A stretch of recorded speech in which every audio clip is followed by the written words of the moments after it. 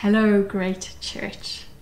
Here we are online, doing church online, facing a situation we've never faced before, this pandemic ravaging the world and lockdown, shutdown happening in many countries, us doing the social distancing, not really sure of how it's going to work out. But in all of this confusion, we have Jesus as the anchor of our soul. We have him as a sure foundation.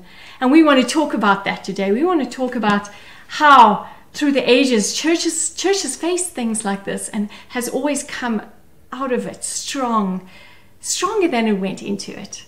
Just finding more of the truths of the kingdom. We are people of the kingdom. Where we go, the kingdom comes. And I want to talk about what that means. What that means living through the seasons that we are living through. So we are starting a series called Beautiful Transformation. It's based on 1 Peter. And it talks about, or it's a letter rather, written to Christians who are undergoing trials and social upheaval. And it's a letter that could have been written to you and me. And so we want to spend some time talking through this book and just really delving into the Word of God so that we can understand what God is doing in our midst and how to respond in a situation like this. Lord Jesus, I thank you for everyone tuned in. I thank you for everyone who's downloaded this preach. And I pray, Father God, that you would do something great in our hearts, Lord God. Speak to us, set us free from any fear, from anything that would keep us from being exactly who you mean us to be in this situation. Reveal more of yourself to us, show us your ways. So as I said, we are starting a series called Beautiful Transformation, talking about lessons from the first letter of the Apostle Peter. So Peter, he was that man in the New Testament, in the Gospels, who was always doing spectacular things and then not so great. He walked on the water and then he sank. He made that amazing proclamation about Jesus, that you are the Christ, the Son of the living God. When Jesus asked, who do you say I am? He responded with that magnificent statement. And Jesus commends him for it. Shortly after that, Jesus is having to rebuke him and saying, get behind me, Satan, because now he's making dumb remarks. It's like he's on the highs and the lows. He's inconsistent. He's impulsive. He's great one moment, not so great one moment. And yet, when we encounter him in the book of Acts, he's something else. He's a strong, consistent leader who's walking out the tenets of Jesus Christ in a way that's magnificent and that we would all want to follow. Peter experienced two things in his life that I think are so relevant to us today, and they enabled him to write this book of 1 Peter from personal experience and from great personal authority. First of all, he had experienced some great cultural upheavals. So one of those was that he had been born into a Jewish community that was very Jewish-centric. They loved everything Jewish. They isolated themselves from non-Jews. They promoted Judaism. They loved it. They lived it. And yet when Jesus came, he began to break down those barriers. And we see how God had to come to Peter in a vision and actually break him out of that social isolation, so to speak, and open his eyes to the fact that God wants all people from all nations to come into the faith of Jesus Christ. And so he had that magnificent vision in Acts 10. And you think that would have done it for him. You think that would have been enough to break him out of the old way into something new. But no. We read in Galatians 2, Paul rebukes him and says, you know what? You were fine at one stage, but now when people come and criticize you and say different things and ask you why you're eating with Gentiles, suddenly you go back to the old ways. Suddenly you're defensive and you're bringing out your old culture. We know that Peter remedied things because in Acts 15 there was this council where they were basically debating this very point. Should the gospel go to the Gentiles? Should it go to non-Jewish people? Should it go to people outside of the Jewish faith? And Peter stands up and makes a magnificent speech in which he says, yes, the gospel must go to those outside of the Jewish faith. So he's had this remarkable cultural transformation and this change in his life. But also Peter has faced incredible trials. Acts 1:8 talks about a persecution that came on the church in Jerusalem where Peter was. He was part of the leadership of that church at that stage. At that stage, probably pretty much leading it. And so this persecution came, and it talks about how the Christians were scattered. And they were scattered into Gentile areas, fled Jerusalem because of this persecution. Peter and the other apostles stayed in Jerusalem and endured this great persecution.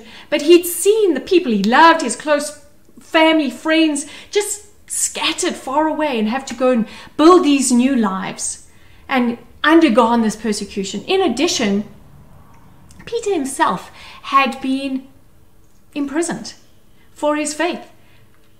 One of the other leaders of the church by the name of James had just been martyred, killed, bam, just like that. And they were coming after the leaders of the church. And Peter was rounded up and taken into prison. He didn't know if he was going to live to see another day. There he is in prison, facing the fear and the terror and the prospect of death.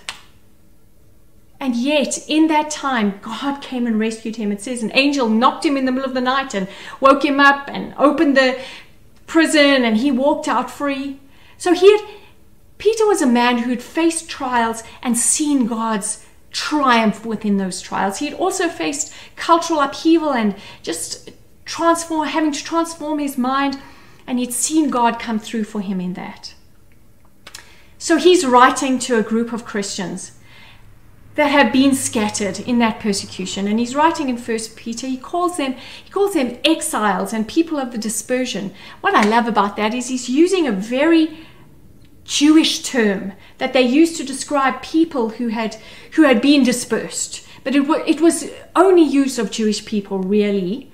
And yet Peter uses it of Jews and Gentiles. And it's just an indication of how Peter has made this transition from a Jewish-centered kind of people to embracing all kinds of nations. But indeed, these people are facing cultural upheaval. They are exiles in different nations, having to start over, having to begin their businesses again, find new work, find places, new relationships, new community. These people are also challenged in trials. Peter talks to them in the first chapter. He talks about the various trials that are coming upon them. It wasn't just one trial, it was various trials. And then he talks about, in chapter 4, he talks about this fiery trial that is about to come upon them. So in other words, there's something big coming, he says, but don't worry, you're going to make it. It's going to be good. This is how you must live as Christians in light of everything you're facing. And this is a book to us in this season. So we're going to start in verse 1 of the first chapter. We're going to read the first 9 verses of the book, and then we're going to talk about the truths we see there. First of all, it starts, Peter, an apostle of Jesus Christ, to those who are elect exiles of the dispersion in Pontus, Galatia, Cappadocia, Asia, and Bithynia, according to the foreknowledge of God the Father, in the sanctification of the Spirit, for obedience to Jesus Christ and for the sprinkling with his blood, may grace and peace be multiplied to you. Verse 3, blessed be the God and Father of our Lord Jesus Christ, according to his great mercy. He has caused us to be born again to a living hope through the resurrection of Jesus Christ from the dead, to an inheritance that is imperishable, undefiled, and unfading, kept in heaven for you, who by God's power are being guarded through faith for a salvation ready to be revealed in the last time.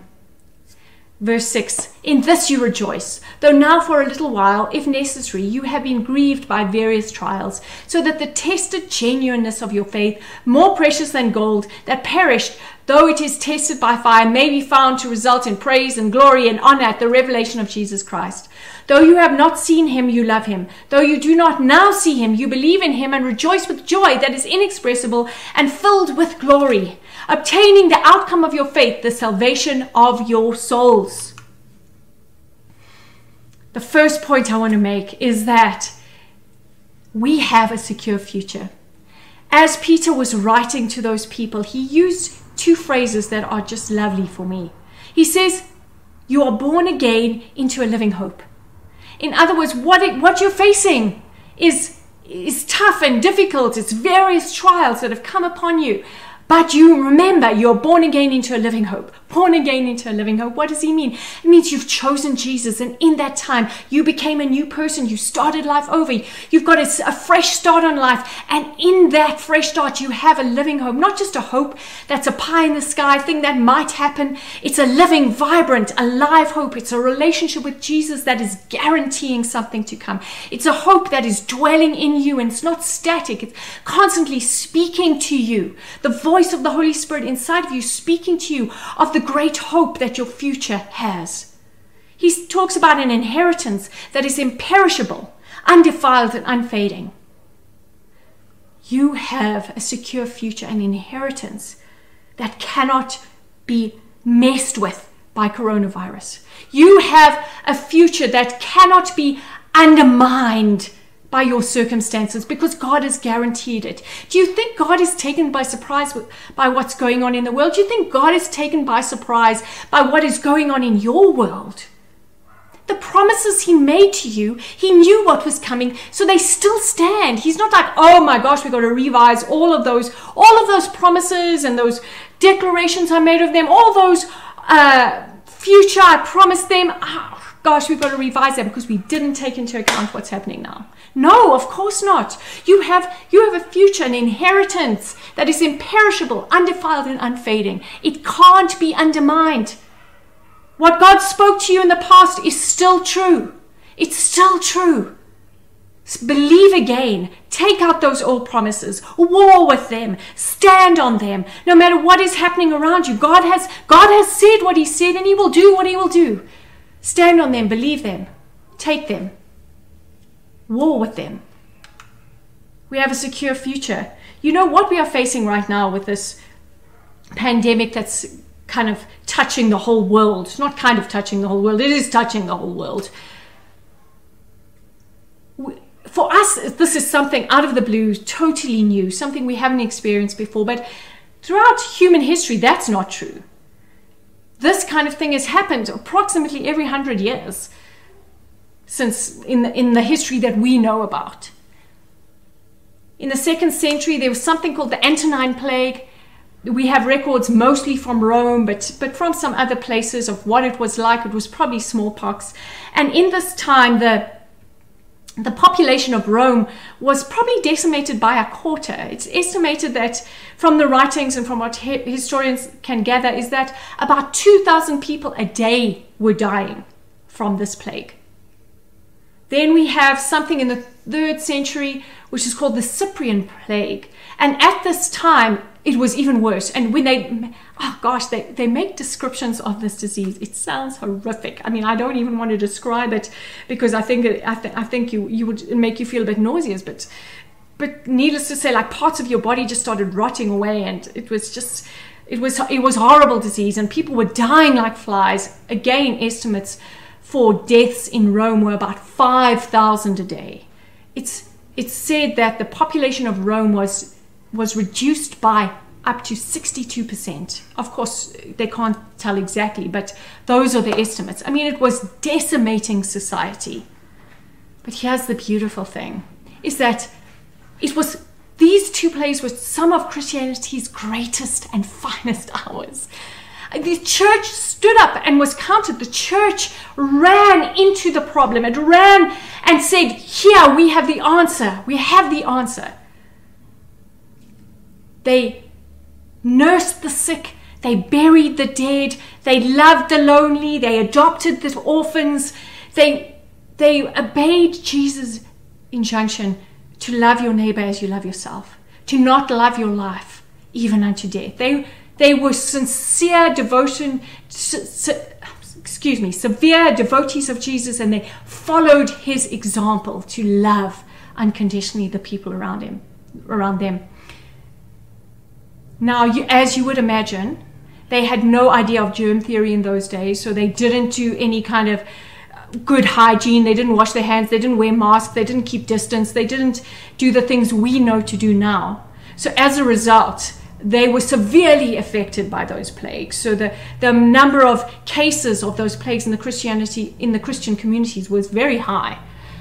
of course, we can run in and help people and be safe and hygienic and follow good hygiene practices and reduce the amount of infections. But they didn't know that.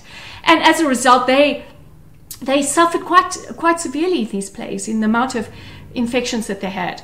But here's the wild thing, is that in Christian communities, the death rate amongst Christians was much lower. Some people estimated it was only 10% of the death rate found in other communities. Another startling fact is that the death rate across the board was 50% lower in cities and towns where there were Christian communities. In other words, having Christians in your midst made a difference. Why? Because we are carriers of the kingdom. Where we go, the kingdom comes. There is a war between the kingdom of death and the kingdom of life. And where we go, we bring a new environment that changes things. A world in rebellion to God is facing calamities and difficulties, and we come with a message. We come not only with words, but we come with the power of God that is able to change environments, that has the answers, that answers not only the cry of people's hearts, but answers the physical devastation that is happening. Why? Because we're part of something bigger, a victory that happened at the resurrection of Jesus Christ, where death was destroyed, where sickness was put under his foot, where alienation and desolation was destroyed. That's the kingdom we carry. Do not fear, church. Do not fear, church. You're going to be wise in the way you interact with people, and you're going to follow health protocols, but listen to me. Don't step back from the mandate we have. Don't step back from the mission we have, because we are carrying something spectacular with us as we go. We are carrying a kingdom that is imperishable. You carry with you that inheritance that is imperishable. You have a secure future, so you need not fear. God, the promises he's made are the promises he will keep. You can stand firm and secure on this. As he told you to heal the sick, raise the dead, cleanse the lepers, cast out demons, freely you've received, freely give. Go do that. Go do that. Here are some interesting quotes from historians. Rodney Stark said this. He said, Christianity revitalized life in Greco-Roman cities by providing new norms and new kinds of social relationships able to cope with many urgent problems. To cities filled with the homeless and impoverished, Christianity offered charity as well as hope. To cities filled with newcomers and strangers, Christianity offered an immediate basis for attachments. To cities filled with orphans and widows, Christianity provided a new and expanded sense of family. To cities torn by violent ethnic strife, Christianity offered a new basis for solidarity. And to cities faced with epidemics, fires, and earthquakes, Christianity offered effective nursing services. This is us, church. We change things. The Bishop of Alexandria, a man by the name of Dionysius, said this. He said, most of our brothers and Christians, he was writing during the first plague I spoke of, most of our brother Christians showed unbounded love and loyalty, never sparing themselves and thinking only of one another. Heedless of danger, they took charge of the sick, attended to their every need, and ministered to them in Christ. A non-Christian emperor by the name of Julian, a century after the Cyprian plague, said this of Christians. He was very disparaging. He didn't like them particularly. And he said this, for it is disgraceful that where no Jew ever had to beg, and the impious Galileans, meaning the Christians, support both their own poor and ours as well. All men see that our people lack aid from us. In other words, there's a stark contrast between the Christian community and the non-Christian community. Church, let it be true that there's a stark contrast between us and the unbelievers around us. Faithful, joyful capacity to help and serve the people around us, preaching the good news of Jesus Christ. Rodney Stark again spoke about how during these two plagues, I haven't mentioned this, but it's so important. Not only were the Christians the most successful communities during these plagues, during those times, that 2nd and 3rd century plagues, Christianity exploded. Why did it explode like that? Because people needed hope. They were faced with these terrible situations, and they were saying, what is our future? And Christianity came and said, here's your future. trust in Jesus Christ. In your own capacity, you don't have ability to weather the storm, but here is an anchor in Jesus Christ. Here is a future that is firm and secure. Here is a new way of living that will transform your environment, and people flock to it. Rodney Stark says of the Christians and the explosion of Christianity at that time, he explains it by saying it was because Jesus' followers projected a hopeful, even enthusiastic portrait of the future. We have a secure future. Live like your future is secure. Live knowing that God is with you and his promises are true. Last of all, I want to make this point that Peter, as he was speaking to these people who are facing very difficult times, he spoke like this in verses 7 and 8. He said, so that the tested genuineness of your faith, more precious than gold, may be found to result in praise and glory and honor at the revelation of Jesus Christ. You believe in him and rejoice with joy that is inexpressible and filled with glory. In other words, he's saying, when you're facing these times, look at the joy that is welling up in you. Why does joy well up in us when we face trials? Because faith and joy are linked in a way that we don't often understand. I want to illustrate it with this story. Is that sometime back, many years back, in our early marriage, Andrew and I bought a dining room suite. We scrimped and saved. I mean, it was our first big purchase. We really went out on a limb for this dining room suite, but I loved it. Loved it. It was a mahogany table, 8 chairs, absolutely loved it. Got it home, lived with this dining room suite for a while, and the table was fantastic. But the chairs, I don't know, I think we were taken for a ride a little bit, because those chairs didn't really stand well under being sat on. So what would happen? You'd be sitting on it and suddenly one leg would just like break out and the chair would collapse and you'd be thrown onto the floor. So it was not really comfortable and good chairs. So Andrew, I have a really great husband, my husband Andrew, who can fix anything. He would, once the chair had broken, I mean, he bolted them, glued them, fixed them together, made them work again, and we would sit on them again. But this is what I would go through internally every time we had guests. We hosted a lot because we loved having people around, so we had people around for dinner, and we would set the table. Everyone would be called to the table and they would be coming around, and I'd try and steer the guests towards one of our more secure chairs, but as they sat down, I would be holding my breath. Is that chair going to make it? Are they actually going to be held up by that chair? What was happening? The weight of our guests were testing the genuineness of Andrew's repairs. Now, the good news is his repairs held up every time. Well done, Andrew. And they were proven to be great. And so when that man or that woman or that large person sat on that chair and the chair held, there was a certain level of joy that welled up in my heart, because, oh my word, my husband's work works. You know, when we go through life, and sometimes life sits on us like a heavy guest. You weren't expecting it, but this heavy thing lands on your lap, bam. And at that moment, the genuineness of your faith is tested. Will your legs stay standing? Will that chair of your life hold up under that weight? Here's the beauty, is that God is not surprised by any of these things happening. He knows exactly where your life is. And sometimes you yourself do not even know how lovely, glorious, strong, amazing, vibrant you are. And so sometimes God would allow something tough to happen. And when it happens and it sits on you, and the great work that he has done in your life holds. It holds. You don't fall apart. Things don't just disintegrate. It's tough and it's hard and you groan a little, but man, you hold up under that thing.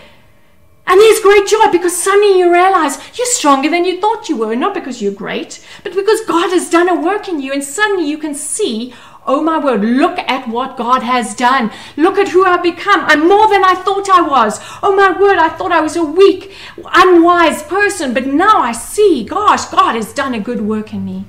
Of course, every now and then when life sits on you, you know, one of your legs crumples, or you feel the weakness and you notice that your responses are not great, or they're not what you'd hope they would be, at the same time, that can lead you to joy, because at the same time, there's a God who's going to come and fix your chair, just like Andrew fixed those chairs. The Holy Spirit is going to say, see, now you see that weakness. Will you allow me to come and help you in that place and make it strong? So it's like life's difficulties test our faith, but they test our faith so that we can see who we've become in Jesus Christ. And as a result, we have joy rise up in us because we see the good work God has done in us.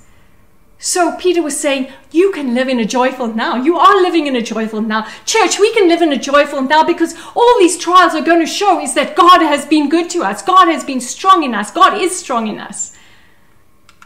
So in conclusion, 1 Peter 1:1-9, as we face the social upheaval and challenging trials of our time, a sense of a secure future and the reality of a joyful now will cause us to thrive. Lord, I want to pray for each and every person now. Lord God, I pray that you would pour out your Spirit. Amen. I'm going to stop there because I want to pray for you again. I have some words of knowledge that I just want to pray for afterwards. But my great husband, who's the best chair fixer ever, is going to come and just share a few announcements with you. Hey, great family. That's right. As the chairman of this home, I get to share some great updates. I first want to update you with our property. We are really so excited about the fact that we've had an offer accepted and we are going to have a home of our own. And so you would have seen the updates we've been given in church over the last few weeks. We are trusting God for the following. That by April we have got 50,000 Rand a month coming in new pledges. And we are so excited. We've had 22 new pledges coming in, totaling 13,180 Rand. So we are really calling on every single one of you watching this to trust God to show you what you can do if you have not yet pledged. We will have pledge forms available online. They will be available on our social media as well as our website. Please access one of those since we're not gathering publicly to have a physical form. And then we're also trusting God for donations to come in. We're raising loans from around the city, where we've already raised 2.25 from around the city. But for us as Ramsek, we are trusting to raise 2 million of our own so that we'll be able to do up the facilities for us to meet there. And so far we have raised 1.16 million. I think we can give the Lord an online hand for that. 1.16 million, trusting him for 2. And so again, why don't you just pray what you can do with that. And then we have some quick announcements in terms of what we're going to be doing as a family together during the time that we're not gathering corporately. Every midday of the week, starting from next week, from 12:30 onwards, we're going to be praying online. That's going to be on our Every Nation Facebook. It's going to be Facebook Live. So 12:30, tune in with us if you can. Onto Facebook, on Every Nation Facebook, and you will find us there praying together. We're also going to pray together every Wednesday evening. That's going to be from 7, and that's going to be on Carol Gossman's personal Facebook page. So you just go look up Carol Ann Gossman. There are not a whole bunch of them. I think there's only one, and you'll get to pray together with us. We're putting out daily devotions. Those daily devotions are going to be on Facebook and Instagram. Please access those. And don't forget that we gather together digitally around the city, 9:30 every Sunday. We pray that God will bless you as we do that together. Amen. Amen. Church, let's pray. I just felt the Lord lay on my heart that there are a number of people that you are facing financial crises. And God wants to put an assurance in your heart that things are going to be good and well. I just saw unusual opportunities opening up for you. I felt like God saying, even in this season where it seems impossible, see what I will do. I will be true to my promises. As you continue to do the things that are right with your finances, I will open up miraculous doors for you, and I will be a father to you. I will provide for you in ways you hadn't expected. In fact, during these times, you will be better taken care of than the times when you have been able to provide without effort for yourself. I hear the Lord saying, do not fear, my sons and daughters, for I'm with you. There are also some people here that you are facing inordinate amounts of anxiety. I want to pray for you. Though, if wherever you are, if you're with someone who's experiencing that, won't you just put your hand on them? Otherwise, I'm just going to pray for that. Right now, in Jesus' name, I speak to the lies of the enemy that are plaguing these people's hearts who are feeling anxious right now, and that their sleepless nights, their times where their heartbeat is racing, where they're just actually having anxiety attacks. I speak to that right now, and I command you to go.